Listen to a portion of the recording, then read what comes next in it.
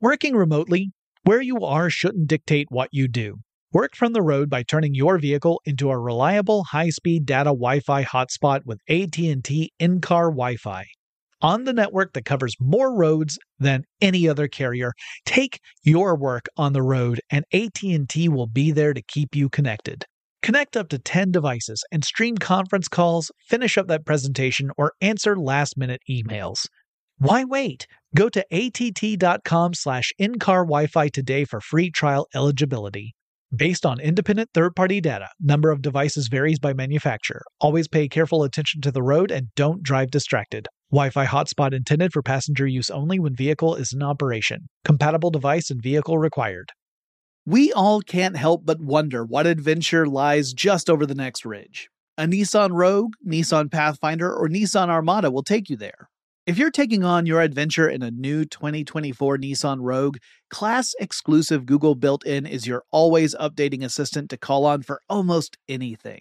Google Assistant, Google Maps, and Google Play Store are built right into the 12.3-inch HD touchscreen infotainment system of the 2024 Nissan Rogue. Nissan's SUV has the capabilities to take you where you want to go. Learn more at nissanusa.com. No surprise here, but you know I gotta have my devices when I travel. I would be lost without my smartphone. I use it for directions, to find things to do, and most importantly, where to eat. I rely on it as a digital music player to enhance my experience as I explore a new place. Oh, and sometimes I even use it to make calls and stuff. That's the kind of traveler I am. And if you travel, you know what kind you are too. That's why you go with the Delta SkyMiles Platinum American Express card. If you travel, you know. Managing your diabetes just got easier. The powerful new Dexcom G7 lets you see your glucose numbers on your compatible watch and phone without finger sticks. And because Dexcom G7 is the most accurate CGM system, you can be confident in your food, exercise, and medication decisions. And all those decisions can lead to big results, like more time in range and lower A1C. Get started at Dexcom.com. Dexcom data on file 2023. If your glucose alerts and readings from the G7 do not match symptoms or expectations, use a blood glucose meter to make diabetes treatment decisions. For a list of compatible devices, visit Dexcom.com/compatibility. Brought to you by the reinvented 2012 Camry. It's ready. Are you? Get in touch with technology with Tech Stuff from HowStuffWorks.com. Hello, everybody, and welcome to Tech Stuff. My name is Chris Pollette. I'm an editor here at HowStuffWorks.com, and sitting next to me, as usual, is the shiny, happy senior writer, Jonathan Strickland. Hey there! And, I think you said you had something to start out today's podcast with? Yes, I have two things. Oh. The first is that I have to let our listeners know we have a guest producer for this podcast. Oh, yes. Yes, Mr. Matt Frederick, who you can tell he's a guest producer because before he hit record, he said, take one. Matt is unaware of the fact that Chris and I always get it in the first take. So, Matt, if you would just not even bother next time. Okay. Right. But the second thing that we have to start off this podcast is listener mail. I feel like I've been sabotaged here. Listen, all of y'all. So this listener mail comes from Ivan. And Ivan says, hello, Jonathan and Chris. I'm a longtime listener and a first-time writer, and I think it would be fun to do a podcast on quantum computers. You could answer questions such as, how do quantum computers handle algorithms differently than classical computers? Would I be able to put together my own quantum computer? When are quantum computers expected in the consumer market? I'm guessing about a decade. Bye, Ivan. You know what, Ivan? Your definition of fun and my definition of fun may not be the same thing, but we're going to tackle it anyway. And we're actually going to broaden it out. We're not just going to hit quantum computers. We're going to hit computers of the future. Well, this podcast is full of holograms and funky colors and beepy noises. Many Bothans died to bring us this podcast. How many? Both of them. Yes, both Bothans. All right, so I guess first we can talk a little bit about sort of the state of computers today. Poor Chris is. We're just looping. Chris is gone. Chris is gone. All right, I'm going to keep going while Chris. Just go on. Chris manages to get it back under control. So classical computers, we're rapidly approaching the time when most, well, I guess most is probably too big a word, but some engineers believe we are reaching a critical point in classical computers where we won't be able to get much faster than what we have right now based upon the traditional method of building microprocessors. I'm guessing you're mentioning, in your head at least, Moore's Law? Yes, I was going to get to that. So Okay. Moore's Law, this all goes back to Moore's Law. And if you've listened to our podcast on Moore's Law, you know what we're talking about. If you More or haven't, less. right. If you haven't, I suggest going back and listening to it because it was a pretty good one, as I recall.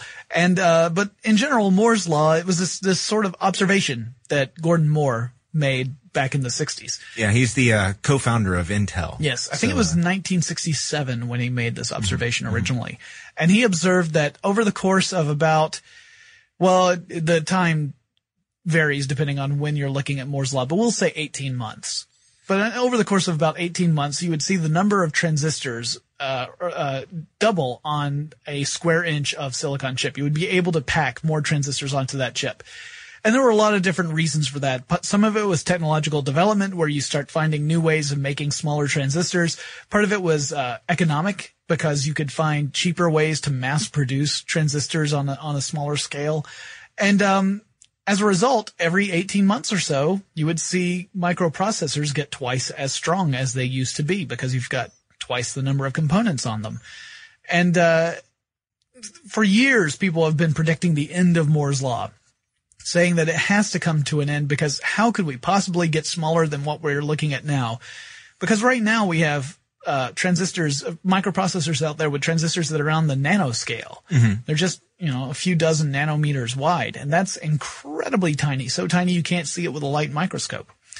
But eventually we're going to hit a point where the traditional methods of making these microprocessors aren't going to work, because we just can't make something that small that works with electrons.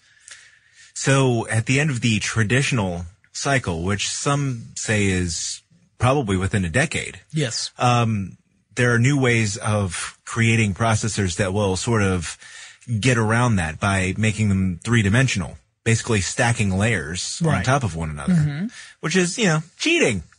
Yeah, that's, Not really, but it's not really cheating, of course. I mean, we're being a little facetious. I mean, there. yeah, I'm teasing, but it would mean that we'd be sticking more with the classical computer than branching out and trying something really, really unusual and different.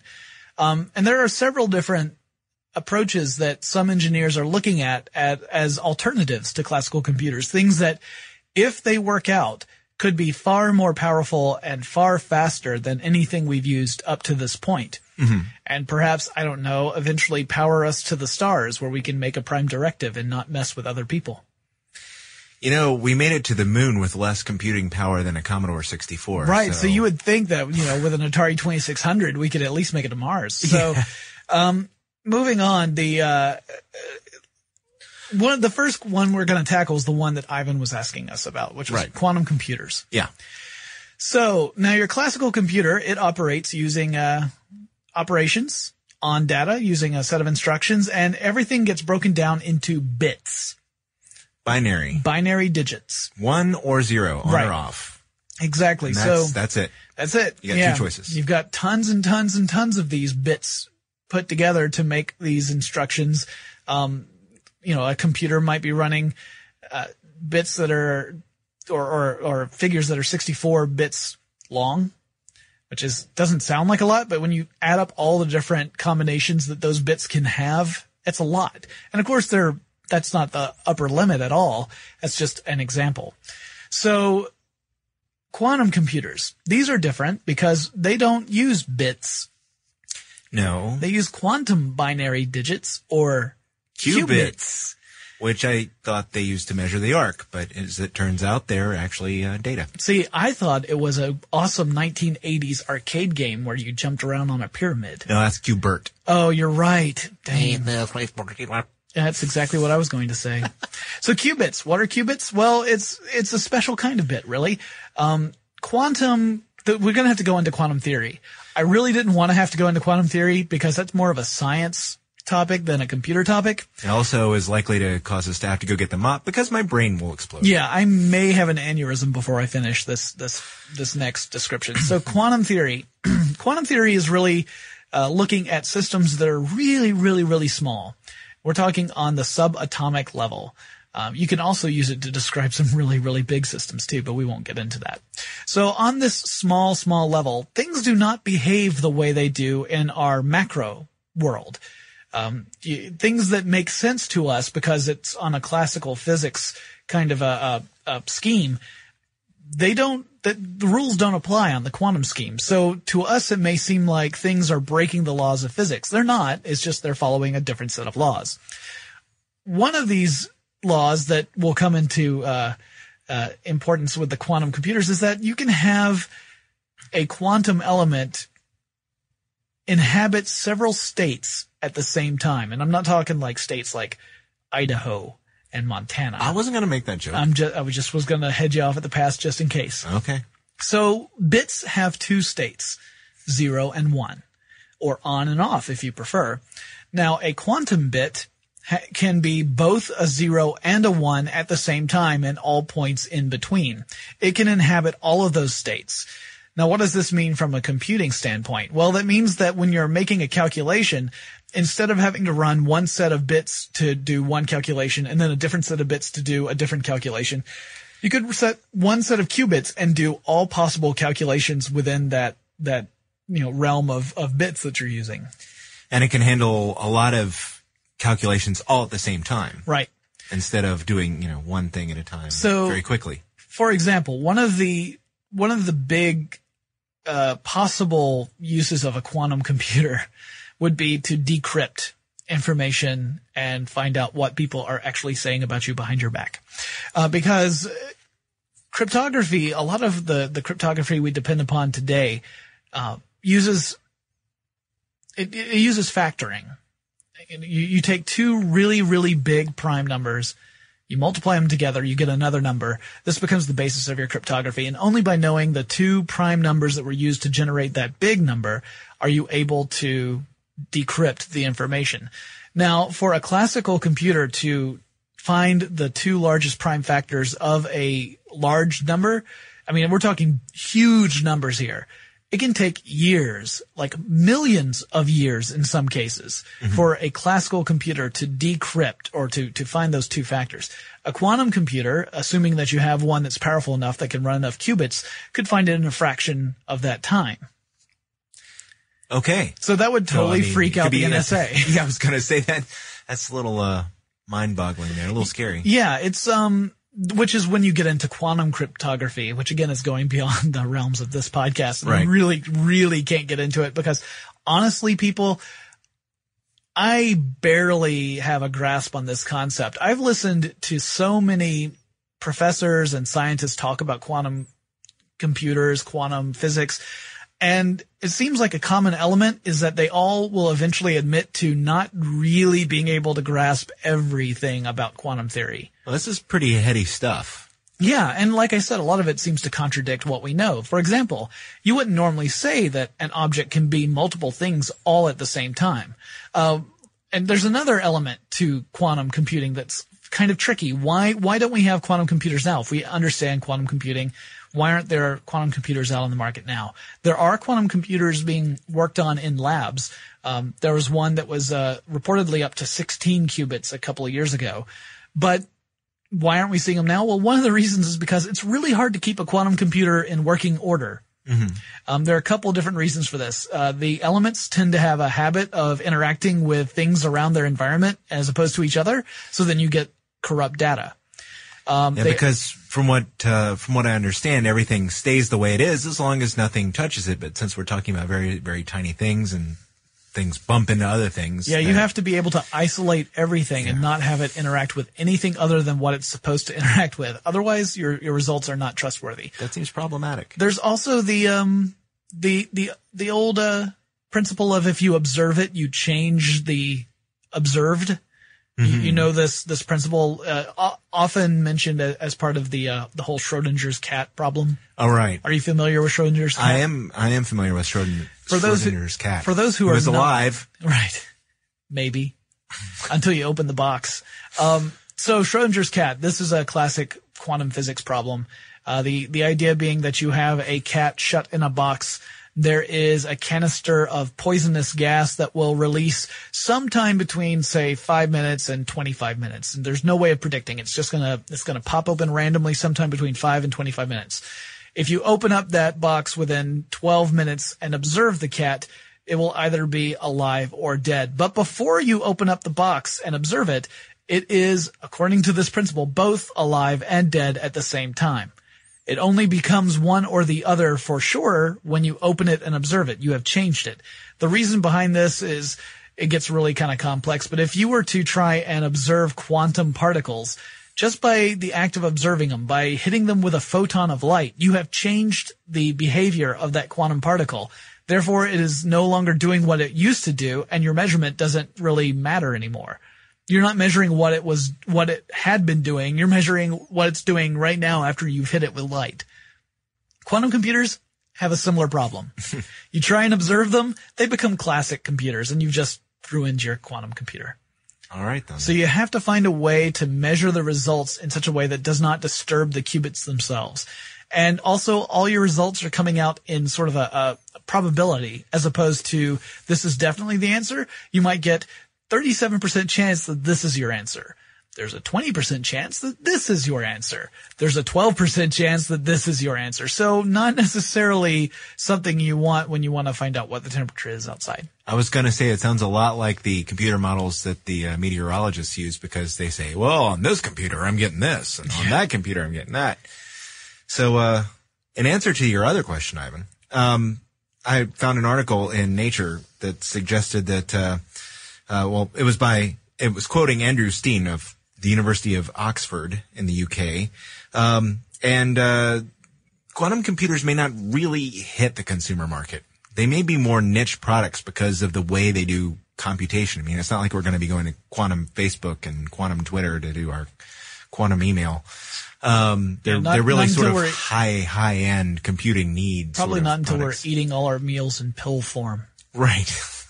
But around 2020 is when he expects to see that happen. So we should see them more prominently. Assuming that engineers can get beyond the problems of, the more quantum logic gates you add to a computer, the more difficult it is to control the qubits, and therefore the more difficult it is to get reliable results. You have to get past that problem first before you can actually build a quantum computer of any meaningful power. Mm-hmm. Well, at least quantum computing isn't what I originally thought it was, which was, taking your laptop into a 1986 VW sedan. Wow. Anyhow. So high-speed stuff has an opening, I hear. No, the other part of your question, can I build one? No. I mean, you can try. If you're at the Stanford Research Institute or something, if you're on one of these projects, then yeah, you might be. Yeah, you're not going to pick up the parts at Best Buy, though. No, it's not going to be one of those things that you order out of Popular Mechanics or anything like that. Right. So we can move on to different futuristic computers. Yeah. I was thinking of the DNA computers. Oh, DNA computers. Okay. Yeah. So deoxyribonucleic acid computers. They run on good old-fashioned DNA. This is another one of those computers that could potentially replace classical computers, at least in research institutes, just like quantum computers could. Again, you're talking about computers that can perform calculations on a parallel kind of scheme where they're running multiple applications all at the same time, multiple computations, I guess you could say. And it runs on DNA. And one of the things that it really has going for it is that DNA is kind of cheap because there's a lot of it around. Turns out, what do you know? Spit in this cup. All right, we've got enough computing power for the next 5 years. Excellent. Yeah, it's kind of cool. And there are a lot of different teams that are working on DNA computers, and they're really looking at molecular biology as a way of advancing computer science to levels that we can only kind of dream of right now. Again, this is stuff that is kind of in the research phase. It's fairly recent. The original idea of the DNA computer, I would say, probably dates back to the early 90s. So quantum computers actually were theorized back in the early 80s. But we're still in that very early stage where people are looking at ways where they can harness DNA and use that as a coding mechanism for computational problems. Do you have anything to add to that? Not to that particular topic. I was going to bring up some computers of the very near future. Okay. And I was thinking that, based on some of the other topics we've discussed on the podcast, I think quantum computing may not be what we see on our desktop in 2 years. Right. But what we see on our desktop in 2 years is probably going to be very small, light, portable, and may not even have a hard drive in it. Yeah. Because everything is moving to the web. I mean, memory and storage space are basically, very, very, very cheap at this point. Right. And I think that's just going to encourage more companies to offer cloud computing for storage and software as a service. You're likely to see netbooks and tablets and, even, cell phone convergence devices. Hey, I used your favorite word. Yay. So in the very near future, a lot of people, including the person sitting across from me, thinks that desktops are going away entirely. I think they might become the realm of enterprise, method. I mean, you'll still see them, I think, in school labs and and corporate offices. But right. I don't think. And apparently, our producer thinks he's going to have a desktop computer for a very long time because he's miming it. Either that or he's itching in some spot. It could be. Well, he uses a Mac, and that doesn't count. Hey. Everyone knows about my anti-Mac bias. Yes, so your faux anti-Mac bias. So we should have like the tech stuff drinking game. Yeah. Drink every time Jonathan says he has an anti-Mac bias. Drink every time the word convergence comes up. Cloud computing would be another one. You guys would be tanked by now. And then there's something else, magnetic RAM. Oh yeah, other just little things that are going to improve the day-to-day performance and portability of computing. Well, that was another one of the elements of DNA computers is that DNA, of course, is incredibly tiny, and you can pack enough DNA into a cubic centimeter of space to get, I think it's something ridiculous, like 10 teraflops of processing speed, which is pretty freaking fast. Yeah, extremely. It's a very powerful computer, especially when you consider that's 1 cubic centimeter. That's not necessarily all that you would have. I was going to talk about one other kind of possible future computer. Okay. Optical computers or photonic computers. Ooh, photonic. Yeah, these are computers that instead of using electrons as the method of conveying information, that's the way classical computers do convey information if you weren't aware. It's all through electrons. There aren't actually hamsters running around inside your computer, no matter how old it might be. I mean, unless you've turned your computer into a hamster farm, which I guess you could do. No, photonic computers use light instead of electrons. So little beams of light to turn on and off, and it's just like bits. You've got 2 different states. You've got on and you've got off. And of course, light travels pretty darn fast. In fact, it travels faster than just about anything else we can think of. So you're talking about a high-speed computing system that could potentially leave classical computers behind. Again, you have to be able to build an optical core, an optical CPU at the center of this computer. I've read about a few different experiments that have tried to do this. Most of them involve cooling the CPU to a temperature not that much warmer than absolute zero. Right. Which is kind of impractical for the home. It seems reasonably impractical. Yeah, and probably fairly expensive. Yes, when you're talking about maybe a degree or 2 above the temperature of deep space, that's not necessarily something most of us can achieve nor would want in our home. Hey, honey, where'd we put the liquid nitrogen? Right. Actually, you would probably need liquid helium. I think nitrogen would only get you down to, because liquid helium, that'd be what they use over at the Large Hadron Collider. Good point. So, but yeah, optical computers, that could be another future computer that will replace classical computers, at least in the research firm area. So again, not necessarily something that we're going to see on our desktop at home or running our Xbox games or anything like that. But wouldn't it be cool if it did? It would be. You'd be like, oh man, it takes almost 0.0008 seconds for Firefox to load. I can't believe how slow it is. You know, he'd still complain. Oh yeah, of course we would. It would be instantaneous to us, but it would be just slightly less instantaneous than it should be. Yeah, exactly.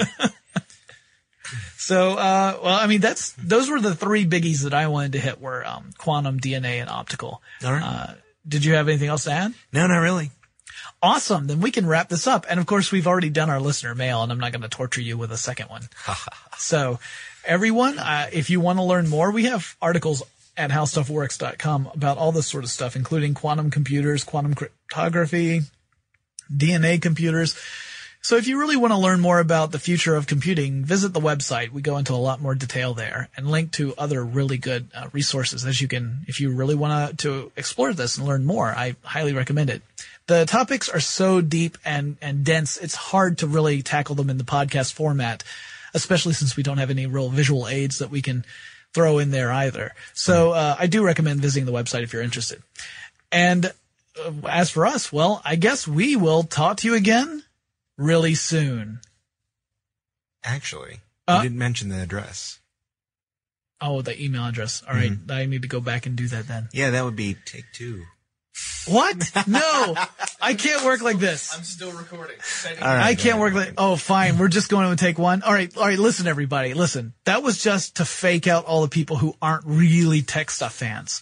So all you real Tech Stuff fans who have stuck around and didn't hit stop on your iPods, you're awesome. You're way better than those losers who already stopped the podcast. So if you want to tell us how awesome you are, you can do it by emailing us. And our email address is techstuff@howstuffworks.com. And we will talk to you.